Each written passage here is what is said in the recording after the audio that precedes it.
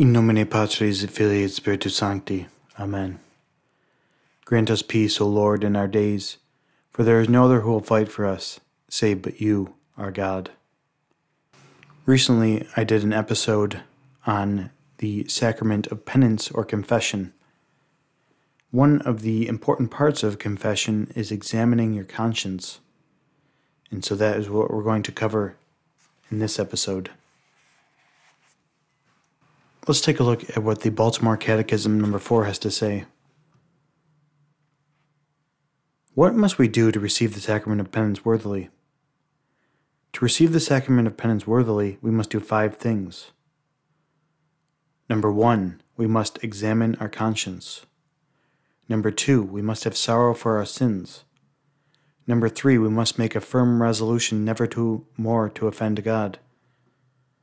Number 4, we must confess our sins to the priest. And number 5, we must accept the penance which the priest gives us. So today we're going to look at the first one, which is examination of conscience. Let's see what the book My Catholic Faith has to say about this. What is an examination of conscience? An examination of conscience is a sincere effort to call to mind all the sins we have committed since our last worthy confession. Before our examination of conscience, we should ask God's help to know our sins and to confess them with sincere sorrow. Without His grace, we can neither know our sins nor feel sorrow for them. As I live, saith the Lord God, I desire not the death of the wicked, but that the wicked turn from his way and live. Exodus 33:11.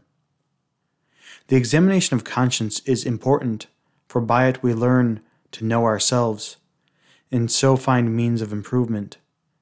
How many men there are who know innumerable things about nature, science, literature, and law, and yet have never even peered into their own souls. Self-knowledge is a gift of God that we implore in prayer. If we have self-knowledge, we shall be sure of avoiding the self-complacency that is the obstacle to a sincere examination of conscience. How can we make a good examination of conscience? We can make a good examination of conscience by calling to mind the commandments of God and of the Church and the particular duties of our state of life, and by asking ourselves how we may have sinned with regard to them. We should make as careful an examination as if we were on our deathbed, considering in what way we have sinned in thought, desire, word, deed, or omission. We must recall how often we have committed mortal sins. I will meditate on thy commandments, and I will consider thy ways. Psalm 118:15. We need not be too anxious about examining ourselves on venial sins, as it is not necessary to confess them, but it is better to do so in order to amend ourselves and obtain greater graces. In our examination of conscience, let us beware lest in searching out small sins we may cover the large ones.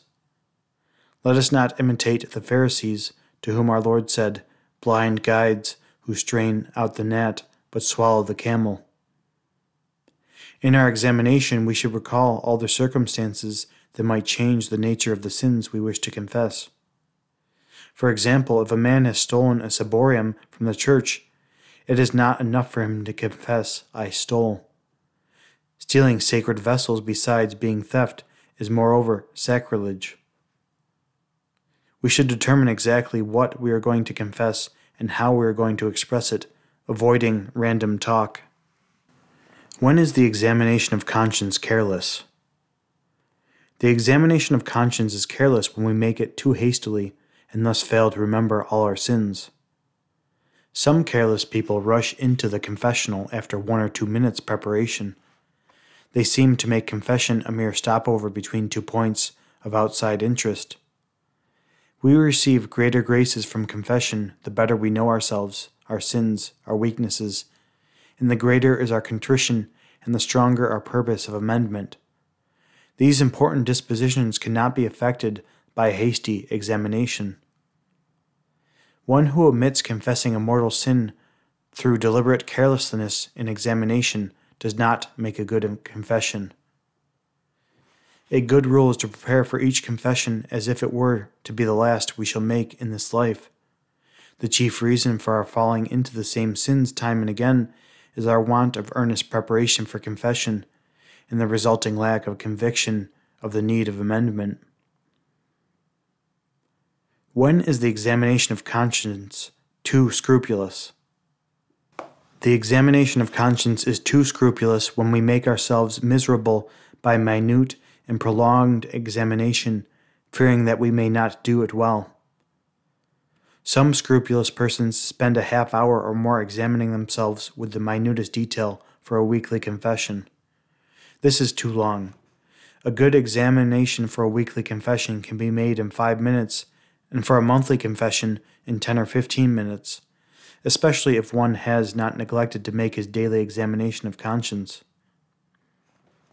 Our Lord certainly did not institute confession to be a means of torture, but a means of forgiveness and relief. In preparing for confession, many give too much time to the examination of conscience and too little to exciting true sorrow for the sins. It is unnecessary to count the exact number of our temptations and distractions. It is unnecessary to worry over what we cannot remember. What scrupulous persons need is good common sense. A good rule is to examine our conscience every evening, spending a few moments looking over the day's actions. Then when the time comes for confession, we have only to recall the sins our nightly examination revealed to us. A good examination of conscience is an assurance of a good confession. We can neither confess nor feel sorry for what we do not recall. If we say that we have no sin, we deceive ourselves, and the truth is not in us. 1 John 1:8. Now let's take a look at Reverend Francis Spirago's The Catechism Explained and what it has to say about the examination of conscience. We must make as careful a scrutiny as if we were immediately to appear before the judgment seat of God. If our examination is insufficient, the sacrament of penance may conduce to our damnation rather than to our salvation. Yet we must not be over-anxious, as some scrupulous persons are, for God does not require from us what is out of our power. The examination of conscience is most important, for by it we learn to know ourselves, and this is the beginning of all improvement. One can no more acknowledge and overcome a fault of which one is not aware, than one can cure a malady of the existence of which one is ignorant. Most men are wanting in self-knowledge. There are many who search into the secrets of nature, who observe the course of the stars and the laws of motion, but who know nothing about themselves and never look into their own heart. They are to be commiserated despite their learning and their fame, because they pay no heed to their most glaring faults. The Creator has placed a book in the hands of every man, his conscience. Study this book diligently, for of all your library, it is the only one which you can take with you into eternity. Self-knowledge leads to the knowledge of God. Before examination of conscience, let us invoke the aid of the Holy Spirit that He may enlighten us. We can find a thing that is in a dark room much more quickly if we bring a light with us, and it is the same when we search out our sins.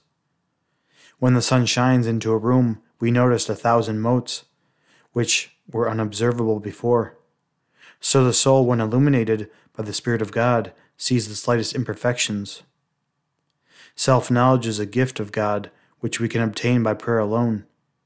The eye sees everything but itself. It is the same with our spiritual sight.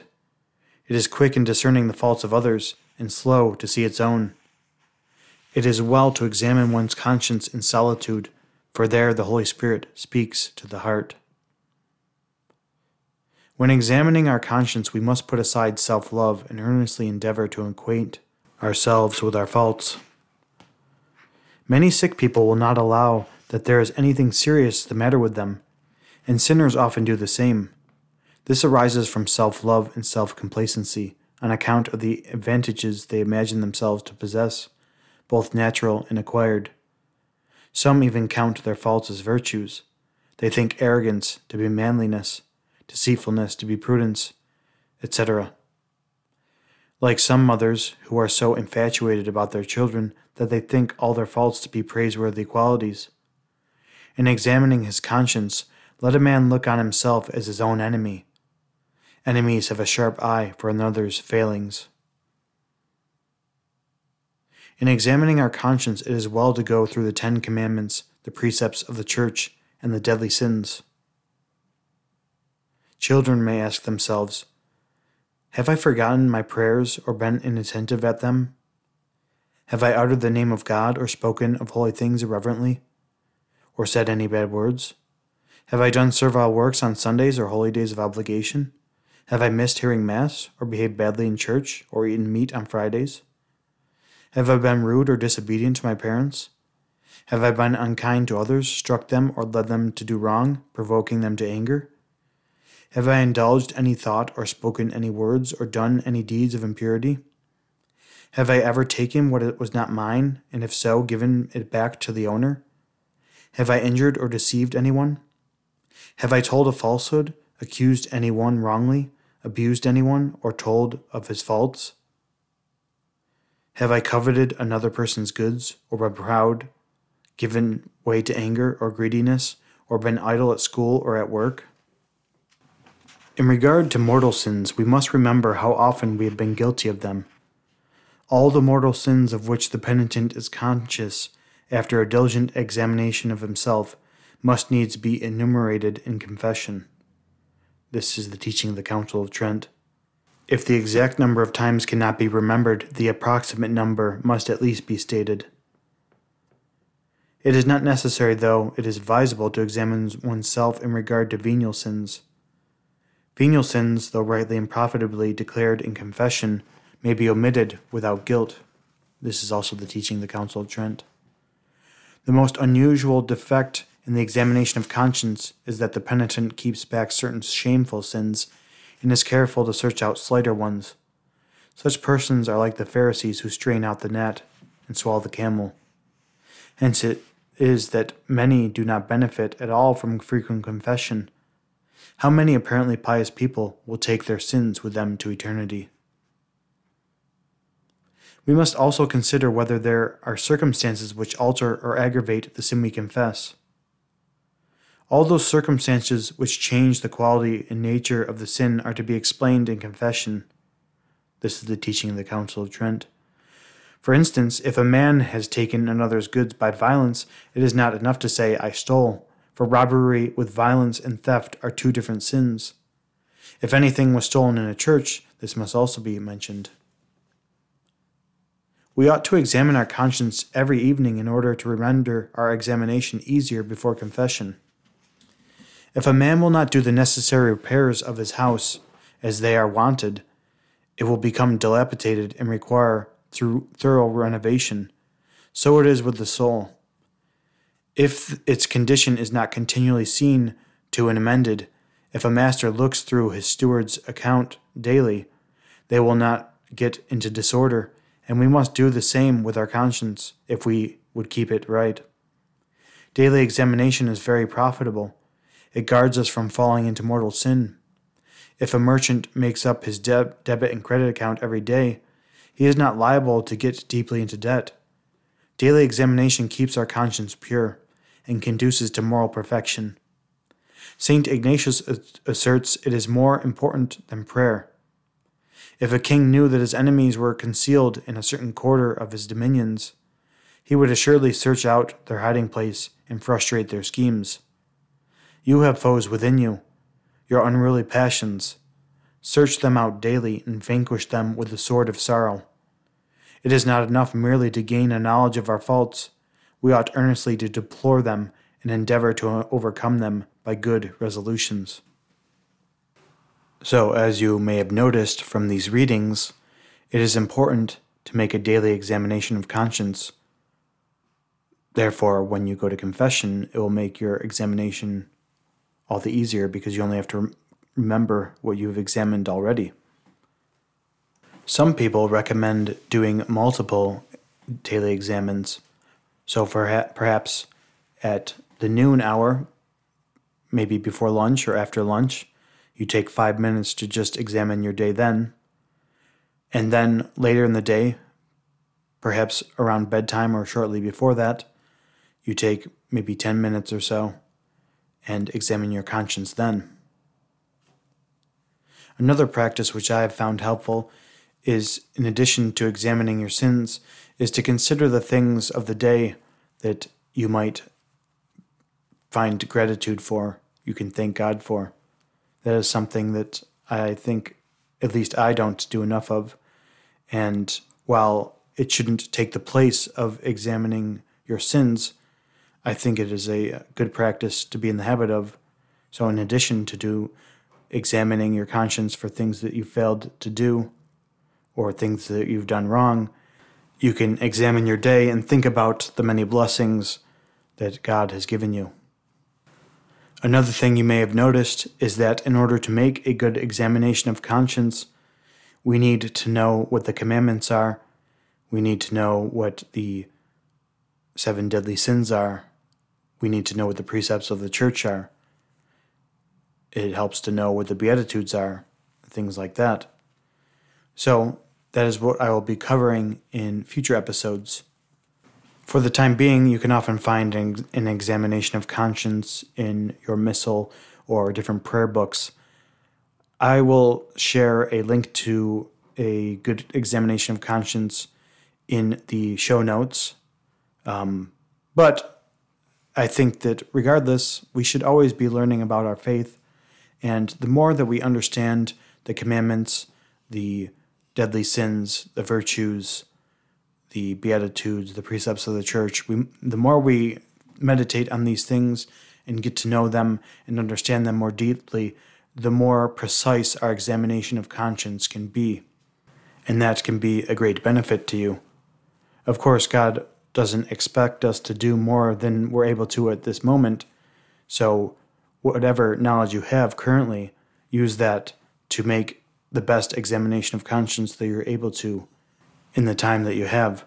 And as you heard, the examination doesn't need to be particularly long.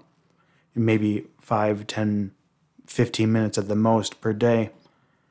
And if you're taking much longer than that, then that probably means that you are being overly scrupulous, or perhaps you just need to get a good list that can help you in examining your conscience. So look forward to some future episodes on the 10 Commandments, on the 7 deadly sins and the 7 virtues, the precepts of the church, the Beatitudes, and many other things that we will look to memorize and gain a deeper knowledge of what those things are so that we can better examine our conscience. And if you don't already, commit to taking 5 to 10 minutes a day at the end of the day, or perhaps split up in the middle of the day and at the end of the day. It will certainly help you to make a better examination before confession and receive more graces when you do so. In nomine Patris et Filii et Spiritus Sancti. Amen.